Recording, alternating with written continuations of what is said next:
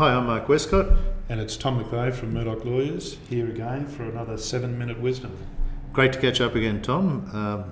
Thanks for your time today. And the topic today is called estate planning, not just a will. And for a lot of people, when they think about estate planning, especially people who may not necessarily have a business or a big business, all they think about is just getting their will done, and that's really just the start of the process, isn't it? Without making it complicated, I mean, there's much more to estate planning than just a will. So what are some of the things that you go through with people? Absolutely, Mark. Well, so the first thing I think is the will is typically the foundation document, if you like, and we can have different types of wills. We can have standard wills and we can have a testamentary trust will, which gives a lot more benefit to the surviving family, and we can talk about testamentary trust at another time. But in addition to that foundation document, we have a power of attorney. So this allows people to appoint someone to make decisions on their behalf if they lose capacity, and those decisions might be in relation to health or in relation to financial matters.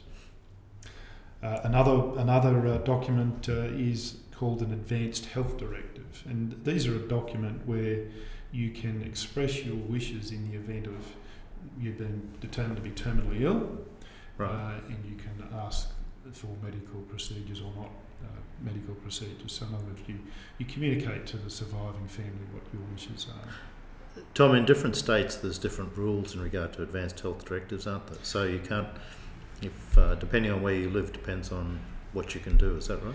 That is correct. Although the each state probably as a rule recognises the documents from other states if that's the only documents that's there. But it is preferable to have a power of attorney in your state of domicile or where your assets are. And in fact, the enduring power of attorney is the same thing, isn't it? I mean, they have, each state seems to have a different form for that as well. Yes, there are. So we have clients who have a need to have 2, 3 or 4 different powers of attorney to enable them to operate in those different states. Okay. What are some of the other things that you have to take care of, Tom? One of the significant assets that people will have on death is superannuation. So it's dealing with what happens to your super. So super is not something that's personally owned by you. It'll either be in an institution, so AMP or someone like that will be managing it, or it'll be in a self-managed super fund environment.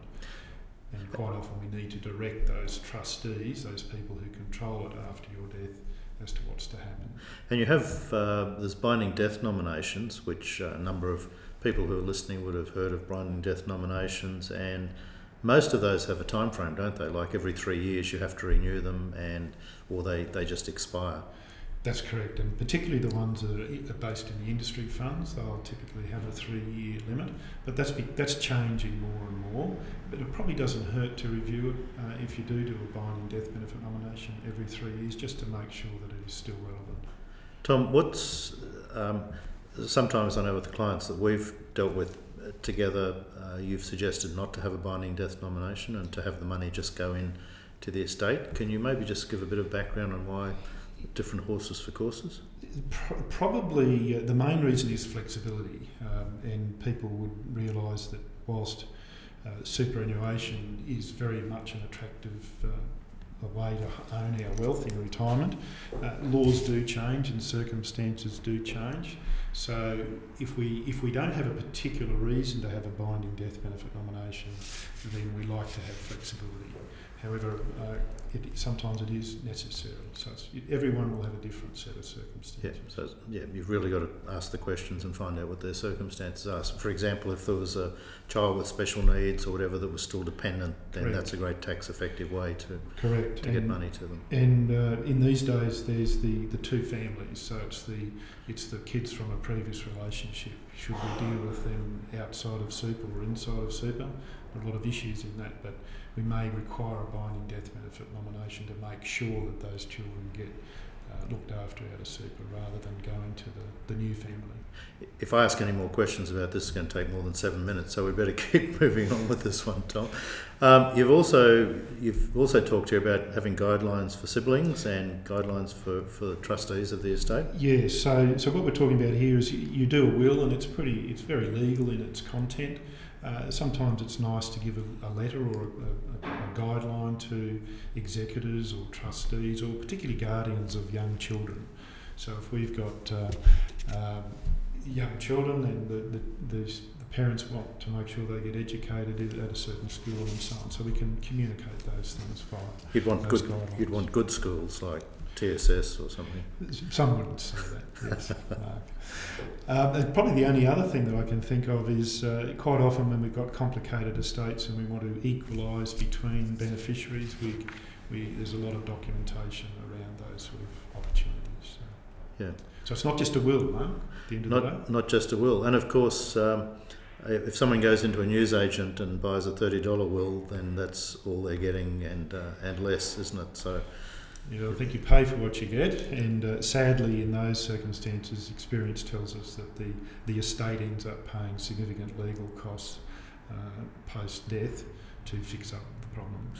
And the trouble is in those situations is that the money actually comes out of the estate, doesn't it? So if there's only a certain amount of money in the estate and you're wanting to do and your intent you've discussed wants you to do all these certain things, then if there's disputes and challenges to the will, it's just dissipating what's available. Absolutely. Very interesting, Tom. Thanks for your time today. Once again, very interesting topic, and look forward to seeing you again, Tom, on the next version of 7 Minute Wisdom. I'm Mark Westcott. I'm Tom McVeigh. Thank you.